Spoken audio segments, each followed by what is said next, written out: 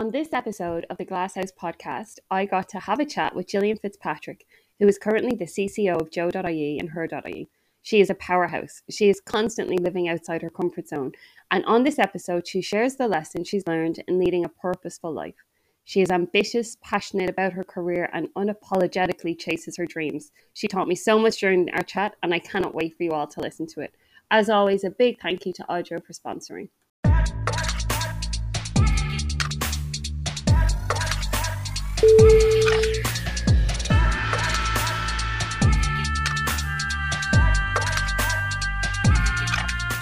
I am so happy to welcome Gillian Fitzpatrick to the first Glasshouse podcast of 2021. I've been thinking about getting Gillian on this podcast for quite a while, but Christmas and COVID, and I just thought, look, strike while the iron's hot. So Gillian is here. I'm so happy to see you. Thank you so much for agreeing to appear. How are you? Thank you for on. I'm such a huge fan of the show, so it's an honor to be on.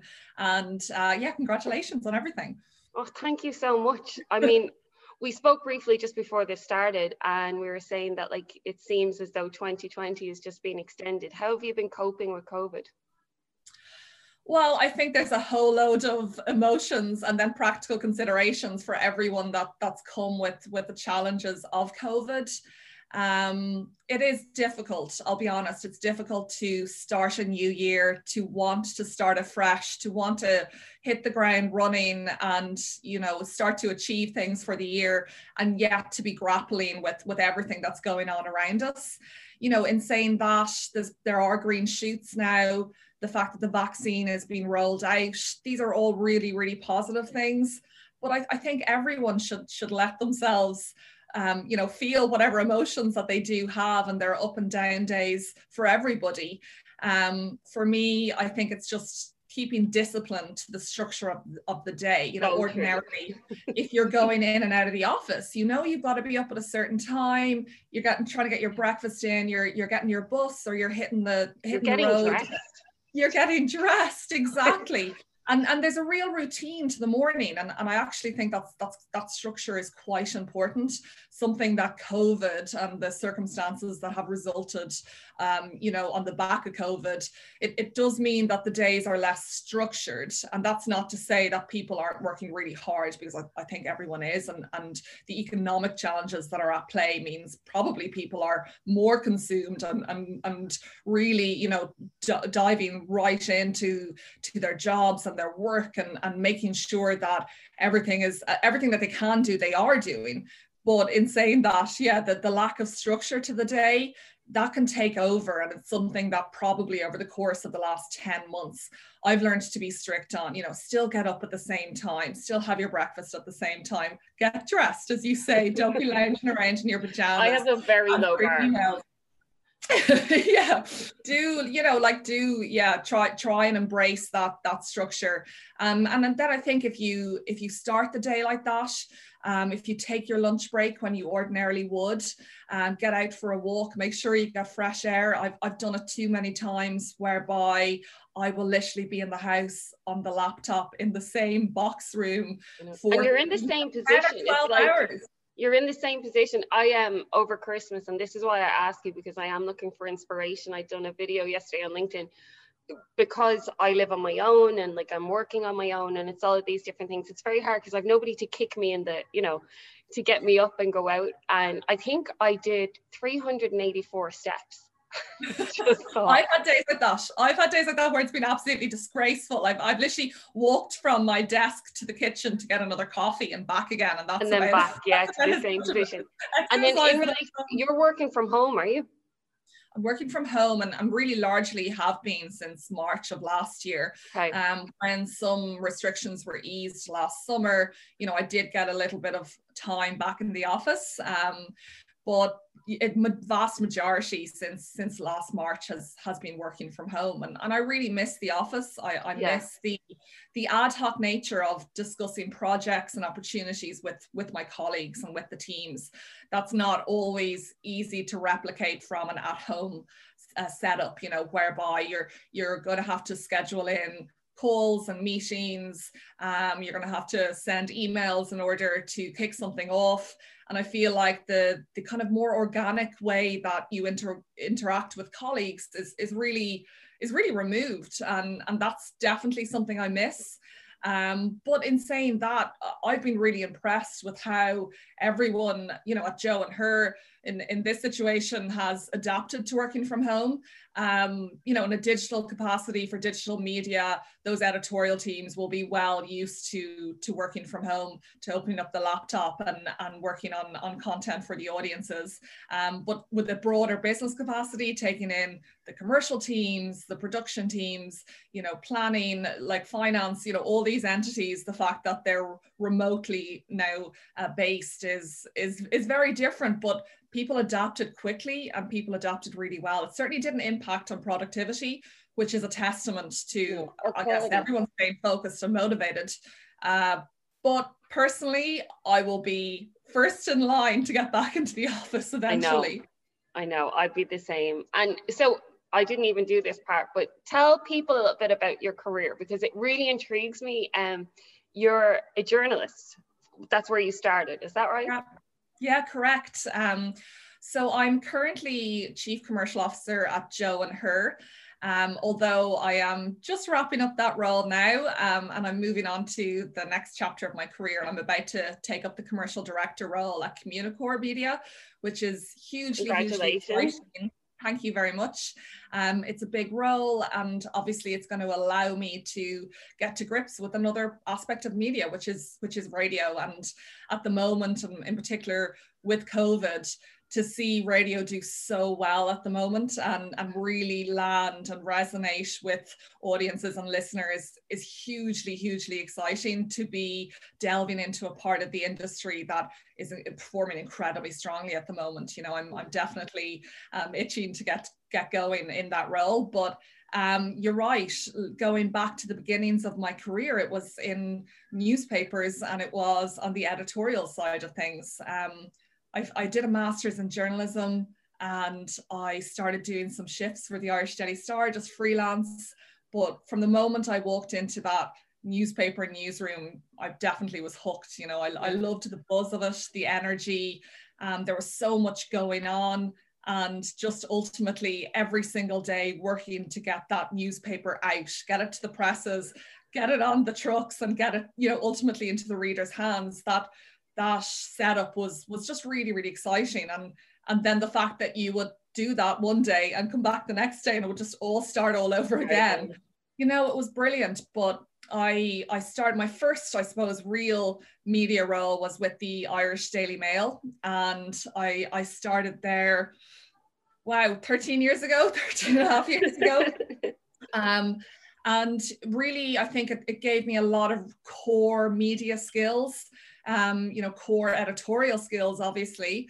But I had no commercial involvement, you know, and especially I think at the time, and especially in newspapers, things are probably a little bit more structured, a little bit more rigid. You know, you're either on the editorial side or you're on the commercial side.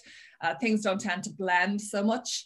But probably when I look back now in hindsight, I definitely was somebody that was always interested in the business of media. You know, I would sometimes I would check how many papers did we sell yesterday and why, you know, so is that a promotion that we were running? Is that just simply a great front page story and a super headline and super visuals that went with that?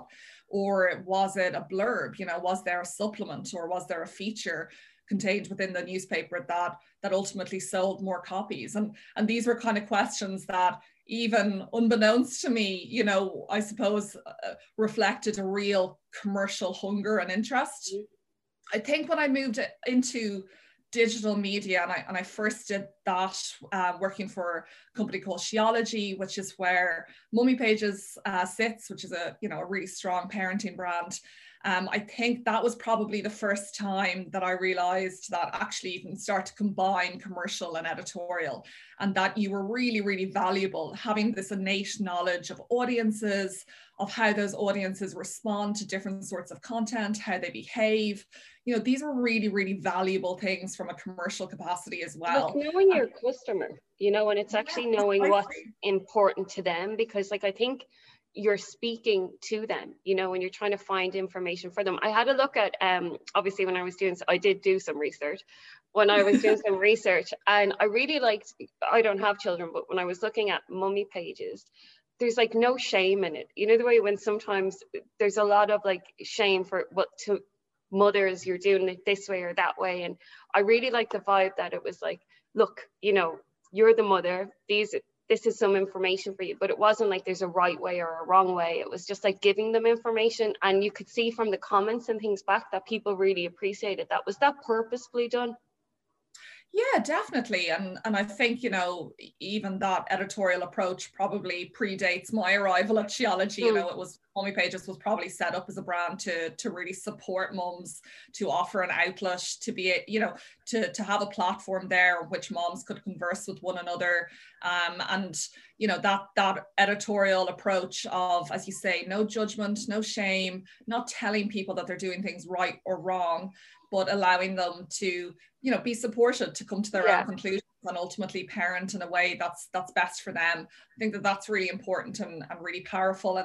And then when I arrived at Maximum Media and the Her Family brand, you know, that was something that I was really keen to also get to grips with and make sure that there was that similar approach, that mums are being supported, and that they're ultimately feel like that, you know, in Maximum, Her Family is an extension of their social circle.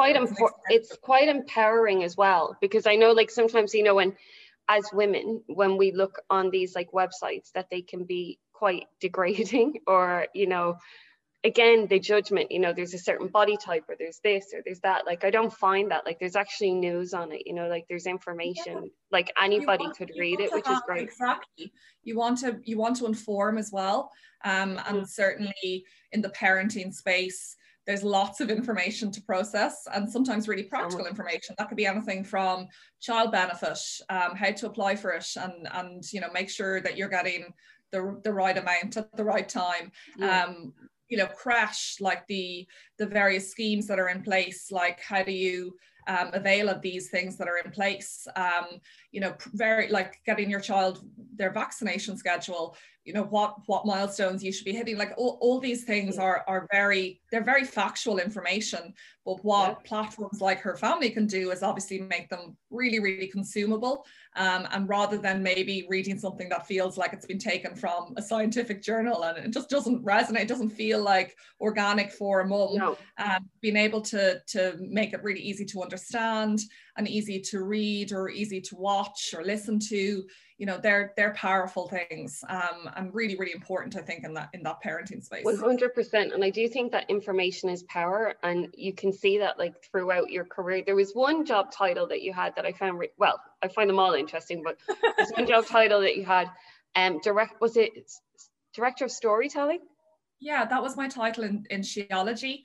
And I think storytelling is ultimately, I guess, what you do in media, no matter what medium that you're working with or what platform it's on. Of course, it's storytelling, and certainly within the lifestyle space, you know, in that entertainment space, you are ultimately telling a story, and whether that's a full 50-minute long YouTube-led video series, or whether that's a 3-minute read, a written piece of content that sits on a website, or whether it's a piece of social creative, you know, it's all ultimately tallying up to great stories. And if you can tell great stories, you know, you're going to have a big audience that will be keen to engage with those stories. So it's a conversation. You know, that's really what you're starting. It's a conversation. So for you, I suppose, growing up then to get into journalism, you must be a people person. For sure, for sure. And you know, I've always, I played sport a lot when I was a kid, and I think that does definitely teach you skills around team discipline, showing up for training. Probably gives you a little bit of a competitive edge, which I definitely have a competitive edge, and it's certainly no harm, definitely in a commercial capacity. So lots of things I think inherently learned from sport. And then it does give you, I found, like, say, for example, when I was in school, sport allowed you to build friendships with people maybe outside of your year. You know, when you're in secondary school and your circle of friends are very much just the girls that are around you, you know, but sport allowed you actually to make friends with somebody 2 or 3 years ahead of you, which when you're 14, somebody who's 17 just feels so grown up. And yeah, it's a huge deal. It's a great exactly. I find, though, with sports as well, and you can kind of tell with people, so there's like a camaraderie, and then there's also people's communication skills like improve. I look at some of my godchildren, and obviously, like, I'm no judgment just in case they're watching this, but you know, if they're on their phones or they're playing Fortnite and things like this, so they're a little bit more shy than I would have been in relation to talking to people, and they're maybe not involved in a sports team. But I find that people who are, like, they're a little bit more outgoing, you know, and a little bit more confident in themselves. Would you find that's true? Definitely find that that's true. But equally, I would say that confidence, networking, being able to walk in a room and shake somebody's hand and start a conversation, they are still skills, and they're still skills that you can work on. A few years ago, I started to give some, say, keynote speeches or some presentations at conferences, at summits. I look back now, and I'm sure the first few that I did were really bad, and I apologize probably to anyone who had the misfortune of stumbling upon me. But nevertheless, it was something that I had to kick off, and I had to begin. It was definitely outside of my comfort zone, but I recognized it as being an important skill, and I worked on it. And you know, now that will be something that I'm much more comfortable with. Similarly, you don't have to feel that you are an inherently sociable person or outgoing person, that you have to have these things as part of your DNA.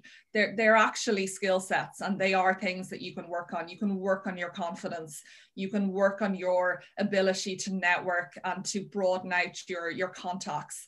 And I think that people shouldn't view those as being, you either have that in your armor or you don't. I actually learned that from a gentleman named Peter Cosgrove. So he used to work at my previous company, and whenever I'd watch him, I wanted to do public speaking, and I've spoken about this before, but I used to watch him and I was like, he's a natural.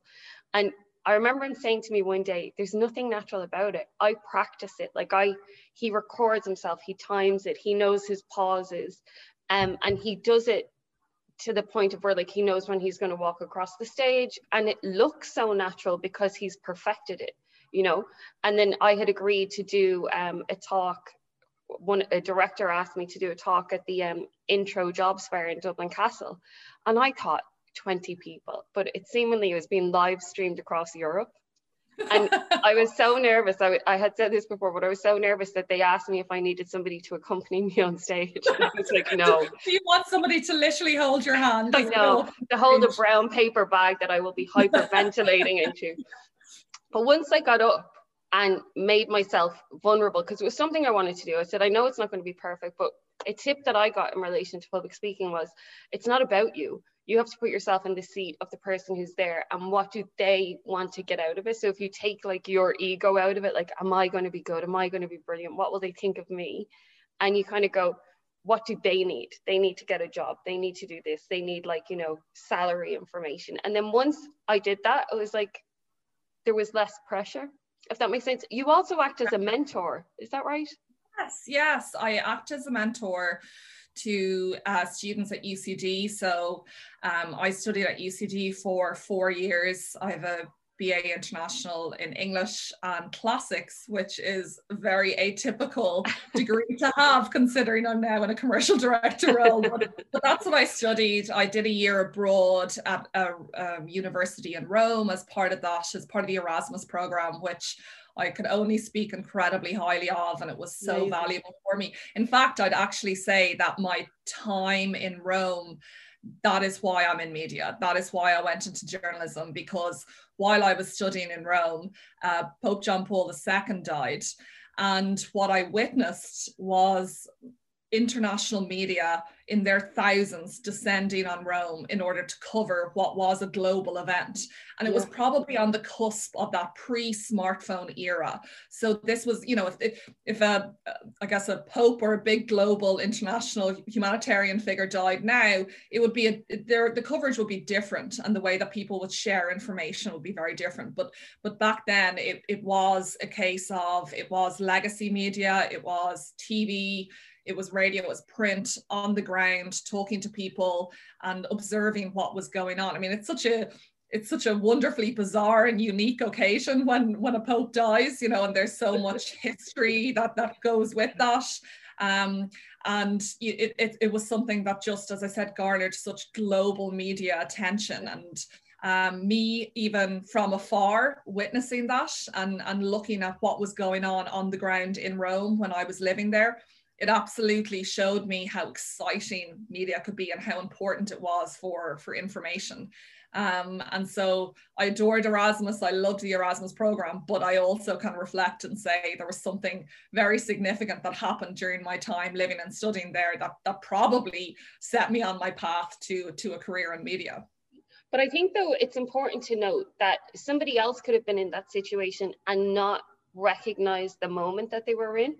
Like, so I know you're saying that happened, but it was also, there was something in you that was like, I'm witnessing history, and that, like, you know, and you're bearing witness to something, and then you're sharing, if journalism is done right, you're sharing that information factually with the masses. Definitely.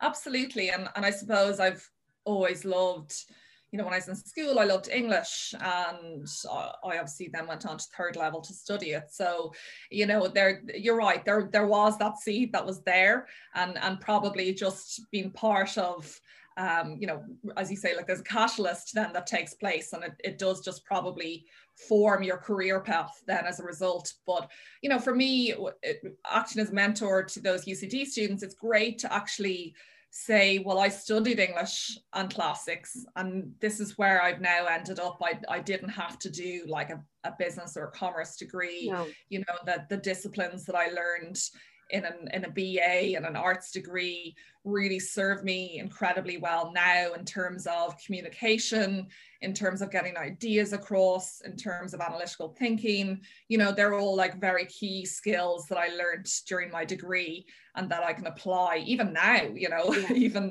Even now, I graduated from UCD in 2006, so, you know, it's a while ago. And but I think that you also learn on the job. I think that if people think that and I mean, like, I'm at heart, like, I'm not a podcast host, I'm a recruiter, you know, like, I didn't know that recruitment was sales when I started. I thought I was just helping people, and I had to Google what a KPI was. You know, I was like, oh my Lord. Yeah.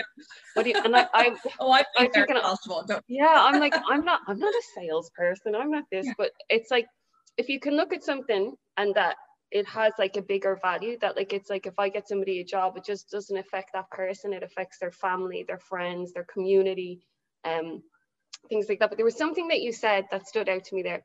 And so you worked as a journalist, and now you're going to be, tell me again, the commercial director for commercial director. Mm-hmm. Okay, so it's a huge job. I mean, and I'm a big believer in the power of, yes, so you must be a confident person, like, you know, you're ambitious, which I love, but did you ever have moments of self-doubt, of like, can I do this? Or, you know, imposter syndrome? Yeah, and constantly.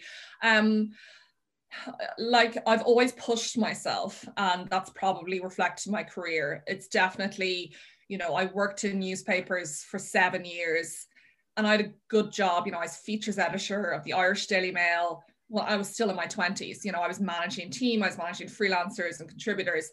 I mean, I could have easily stayed there and still had a good career, but I recognized I needed to broaden out my skill sets. I needed to get to grips with digital, and I wanted to push myself. And so I left that job, and I guess it took me probably a couple of years to get back to that level, you know, that kind of department head type of level, managerial position.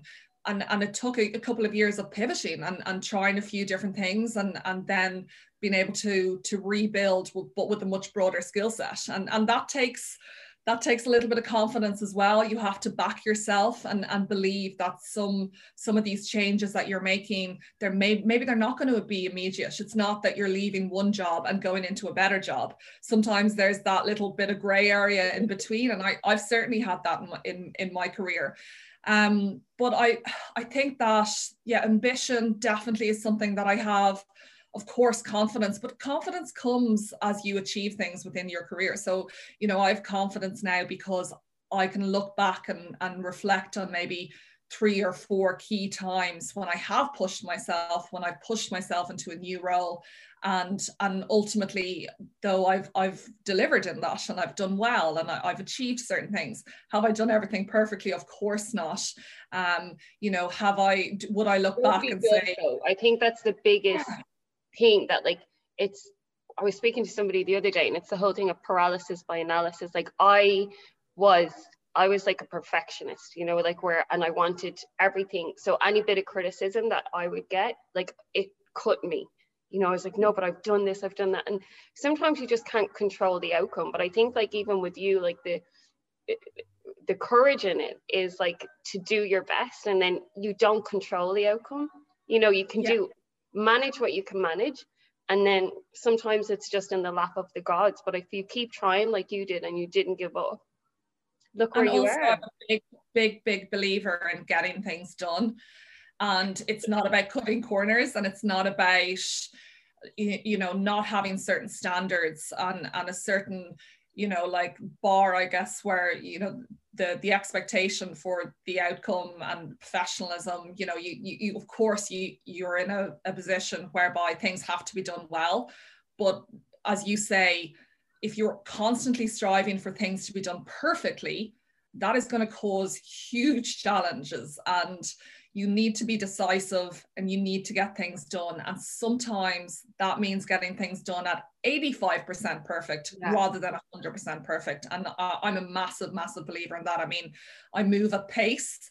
I think being in an entrepreneurial-led environment like Maximum has always been, and still having that slightly disruptive presence within the Irish media landscape, I think you do have to move at real pace, but it's something that I've kind of learned to find that balance on achieving things, making sure that tasks are getting done quickly and efficiently, but as I said, maintaining great standards and professionalism at the same time. Well, I mean, there's a big difference between excellence and perfection. So you can still be excellent, you know, and then it's also, you can do the best you can with the information that you have at the time as well. So like you can still at the time, like, get it out, as you said, 85, 90%. I have a feeling that your 85 and 90% might be significantly higher than my 85 or 90%. In relation to anybody who's starting out, and I don't think that your lessons are just like specific to journalism or media, is there anything that you'd recommend? Because I know it's easy for us to say, back yourself, but is there anything that you'd recommend? Like I always say that people need to protect their energy and the people that they have around them, you know, that you don't want like people saying you can't, you know, or the negative or the naysayers. Like, what would you say? Yeah, I fully agree with that. And it's something that I'm always mindful of. Say, for example, if I'm giving a talk on my career to college students, you know, or people who are interested in media and that, I'm really cautious. I think especially because there are a lot of numbers out there and statistics around how poorly women are represented in senior leadership positions as a whole, you know, at CEO or director level, and then also within media. And sometimes I feel it's important to also reiterate, don't get too distracted by that, because there's lots of change happening and you can do anything that you want in your career. You know, don't get too downhearted by statistics and numbers, you know. I think that for me, and cliche as it is, hard work will get you everywhere. I've worked hard from the moment I started my career. And that's not being a slave. That's not doing 80-hour weeks and, you know, like just notching up hours.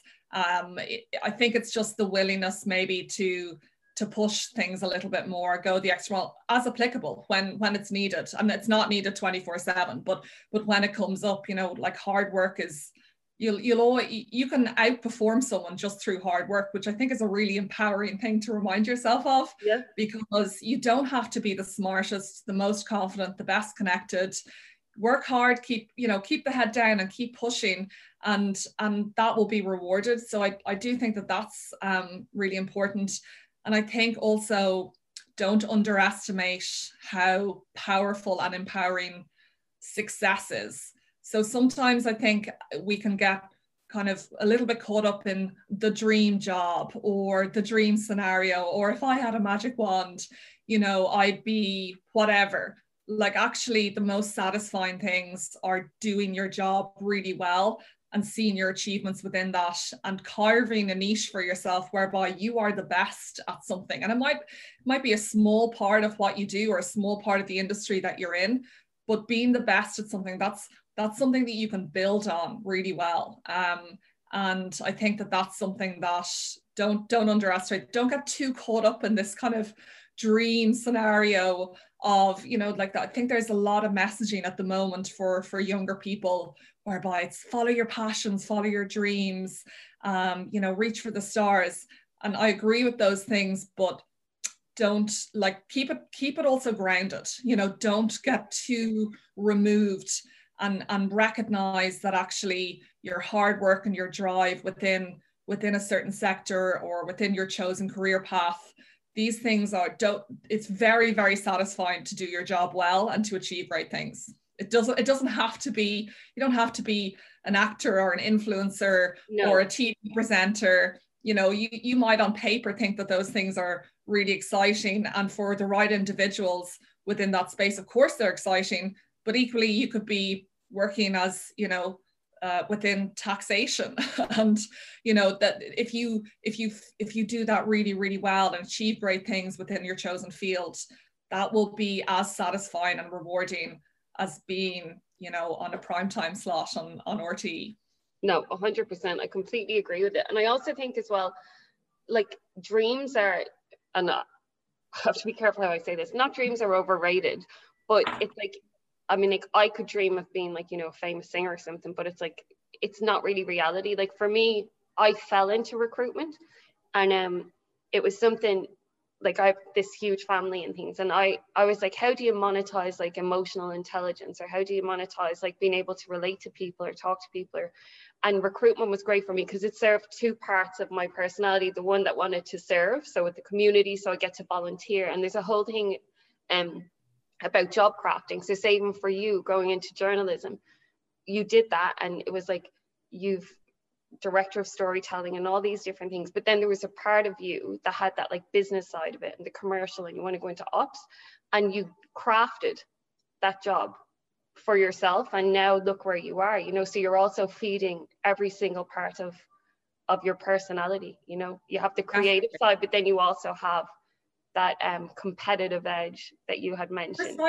Precisely. And I've always loved the business of media, and I think at the moment it's something that's so fascinating because, you know, media has so rapidly changed over the last 10 or 15 years, and actually the fundamental business structures of what makes a media organization successful and impactful, you know, they cannot be removed now. It's really, really important that you operate profitably. It's really, really important that you make strategic and intelligent business decisions around media.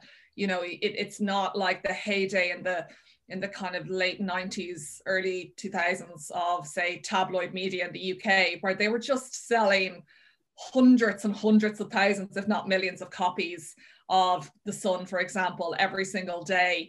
And so therefore, you know, the scrutiny on the business structure of that model, they're not as pressing, where now it doesn't matter if you're radio or TV or digital led, you know, your business framework has to be rock solid in order to be able to support great content and great storytelling. Yeah, and I think that once you have that, because I think your viewers or your consumers, they're becoming more discerning, especially in the age of fake news. And we've seen what happened in America, you know, like on the 6th, and like that words matter, you know, and narrative matters. Like, how did you feel as a journalist watching what kind of unfolded stateside? Well, I mean, it was shocking, and I think that journalism or not, anyone viewing that, it was just Jarring. so jarring, and so not what you expect, truthfully, from the US. No. And as you say, the power of words and the power of social media in this instance, whereby a message is being spread through the likes of Twitter and Facebook, and that the impact, the immediate impact that can have, because if you're putting out a message and a call on social media platforms, I mean, Donald Trump has 88 million followers on Twitter, for example. So that, you know, as soon as he presses publish on that tweet, it's just going to ripple rapidly. And that's an exciting part of social media, but it's also a huge pitfall, and something that's very, very dangerous. And I think that, of course, the social media platforms, I mean, really going back to 2006, you know, when Trump first, 2016 rather, when Trump was first in office, big questions were being asked about social media platforms, and they're still being asked now. But it's an extension of that, and it's an extension of how misinformation and factually inaccurate and dangerous messaging and content can be spread. And it's interesting how legacy media, really well-established media entities, therefore take on a new significance, because trust from your audiences, from the people that are engaging with your content, whatever medium that occupies, is probably now more important than ever. And it's really interesting to see legacy media adapt to that and take advantage of it, truthfully. Step up. Well, I think it's, and we spoke about this just previous to recording this as well, that we saw it, I mean, like before Christmas in Ireland, like that. I think that the internet and, you know, these sites, they're popping up, and they came up quicker than, you know, the governments or legislation could keep up. And then we have the whole thing in December with Coco's Law, you know, and like Jackie, the mum, has like fought valiantly, like what a woman, to get this law passed. And I mean, I even know from a personal situation that my goddaughter was being bullied, like online and things, like terrible things, like, you know, told her to kill herself, everything like that. And it was very hard to get the schools and everything so on board to understand how serious it was and how much it was affecting her. And that's just one child, like that's just one kid. So when I heard Jackie's story and about like what was happening on social media, I'm just so proud of everything that she's achieved, because she's actually like taken her tragedy and turned it into something positive for Ireland, which is absolutely. And you're completely right that like Jackie's also somebody that it's not like she had this platform in which she could just switch on a big social media account and she had to fight really hard to have her voice heard, and she had to draw on, you know, anyone that would listen to her, whether that was a politician or somebody within the media or somebody, you know, who just was a friend and somebody to listen to that story. And she's just fought so hard. But of course, it also shines a light on broader, as you say, challenges that come especially for younger people around social media. I mean, it's a huge issue. And when you maybe consider your average 15-year-old now, for example, they've only grown up with social media. There's no pre-time for them. There's no era for which they didn't have access to these platforms at their fingertips. And it has to be now just part of education from schools and from parents, but also from, you know, the individuals themselves, that the impact and the harm that messages shared on social media can have. And it's just, it's part of, I guess these things have developed so rapidly, you know, in the space of 10 or 15 years. I mean, how drastically the digital landscape around us has changed and altered and evolved. And there's so much majority of good and power that comes with that. And then there are other considerations that need to be evolved along with how rapidly this technology is evolving. But it has to now be just part and parcel of parenting. You know, I've got 2 kids. They're 5 and 7, so they're a little bit thankfully, smartphone era, but it will have to be something that I'll just tackle head on. You can't kind of turn a blind eye to it, or fingers crossed hope, you know, that kids aren't engaging with various numerous social media platforms, and that the challenges and potential dangers that come with that. Yeah, and I think though children are so much more advanced, as you said, that they've spent their whole lives with, like, you know, they know TikTok, they know this, they know that, where the parents are almost trying to have to catch up, you know, like, do we do parenting classes so they know what TikTok is? That do they disable comments? Do they get this different type of software? But it's, look, I completely agree with you. I think it's phenomenal that you've a 5-year-old, a 7-year-old. I'm looking at, because I didn't know this obviously before the conversation, and then like all the things that you've achieved. Have your children expressed any interest in like creative writing or things like that? Are they getting anything from their mummy? I think my son wants to be a CEO. 5-year-old, he wants to be a chef, and always good to have in the family. Yes, exactly. My daughter, who's 7, I think it's astronaut is kind of the current. Yeah, exactly. So that it changes though, doesn't it? It does change. Yeah, it does change as time goes on. But yeah, I don't know. I think it's great for them to have a mum who is ambitious and driven, and hopefully as they get older, I'll achieve more things and go on and do more. You 100% will. Do you ever have, I mean, like, as I say to you, I don't have children, but did you ever have, I hear mums talking about guilt, you know, about like working and this and that. And my mum is like a single parent, so she worked and my nana was there.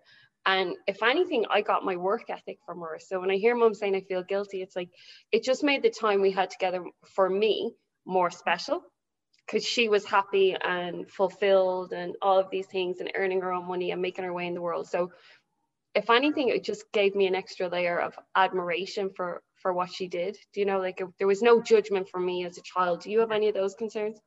I don't feel a huge amount of all-consuming parental guilt, and that's been really honest.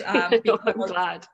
You know, I feel like that balance is in place. I make the most of the time that I have, you know, and evenings and mornings and weekends and holidays with my children. I also share parenting with my husband, and it is a 50-50 approach, so it's not that more falls on me than it does on him, and that's really, really important as well, to have that balance. If you do have a 2-parent setup, it needs to be as equal as it can be. And I understand sometimes people have different pressures or different hours in terms of the way they work. It's roundabouts though, isn't it? You just kind of sometimes adapt. Practically something does fall more so to one parent over another because of the way that they work or the job that they have. But in general, you know, you do have to strive to have that balance. And I just don't distract myself with a load of guilt around parenting, because it doesn't help my kids, doesn't help me. No. And I also have a strong sense of, you know, working hard and achieving things within my career is also for the benefit of my family, even financially. You know, there's the support and stability there, that if I'm successful in my career, then obviously that has benefits for my family. And I know that's a very practical thing to say, but it's important also to acknowledge. It's realistic, exactly. So do I have moments? Absolutely. Do you go through phases where you do feel that guilt? You know, if there's a particularly busy time in work and suddenly 2 or 3 weeks have gone past and you've been in the office late in the evening, you've missed bedtime, you know, you kind of reflect on the hours that you've spent with your kids over that period of time, and you recognize that it's probably not enough, but they're bursts, and then you can balance that out with other things. I think it affects the parent more than it affects the child though. Yeah, so they're tipping along, delighted with themselves that they're spending time with someone else, and then the parent is having like this. What I mean, like, I know even with my uncle, he's the same. So I wouldn't just ask this question to a woman, you know. But he was saying that because he was like resetting up his business, and he was out on the road, and he was all of these different things. But he was like, they knew why, you know, they knew why. So to finish, we know that you are moving, well, taking the next step in your career. What other plans or hopes? I know that we're very limited on the plans that we can make, but like that you would like to see for you in 2021? Well, in 2021, it definitely getting to grips, as I said, with radio and really embracing that part. And I don't feel too overwhelmed by it, because I know media really well. And you know, I've made plenty of pivots in my career before, but nevertheless, I think it's important to acknowledge that when you are moving into a new role, and when you are going to like a big organization, a big successful organization like Communicore is, that to take the time, nevertheless, to accumulate those new skills and to learn, you know, about the business. So looking forward to getting to grips with that. And then for me, I always like really tangible achievements, which is why I love commercial and sales. So for me, it's hitting all my targets this year. And, you know, it's such a challenging time economically, no matter what sector you're in, because of that uncertainty. And we know that certain industries have been greater impacted than others. But nevertheless, there is that uncertainty. So it's making sure that, that I achieve everything that I want to achieve, despite things that are happening around us that we can't control. Yeah, sounds great. I have no doubt. But look, thank you so much for doing this today. And I would love to get you back on maybe in like April or May, and we can have a catch up and see how radio is treating you. That would be absolutely fantastic. And thank you so much. I mean, as I said, I'm such a huge fan of the product and of you. So it's a real honor it's just lovely to have a chat. I know, that's what I was saying. I'm just so happy that I'm going to be seeing somebody else. But no, you've been a gift. And I really do think that people are going to learn, because even when I see somebody as accomplished as you, and it's like covering the imposter syndrome and everything, I think sharing your vulnerabilities, not just your successes, and, you know, sharing that, you know, even somebody like you who's like at the level that you're at, has had like wobbles, I like to call them, you know, and but you kept going and you fought through them and it paid off for you. So yeah, I'm definitely delighted for you. Keep going. That's all any of us can do. And I think recognizing the difference between criticism and scrutiny, you know, that's something I've learned recently. We all need to take on criticisms, and that's part of learnings, but do not take on scrutiny. Do not like have any time. I'm going to put that on a t-shirt. Do not have any time for anyone who's scrutinizing you, because that's not criticism. That's not helpful. That's just a waste of everyone's time. Oh my God, I love it. I'm actually going to put that on a t-shirt. That's going to be your headline for the podcast. So big thank you to Gillian, and we will see you again soon. Thank you, Siobhan.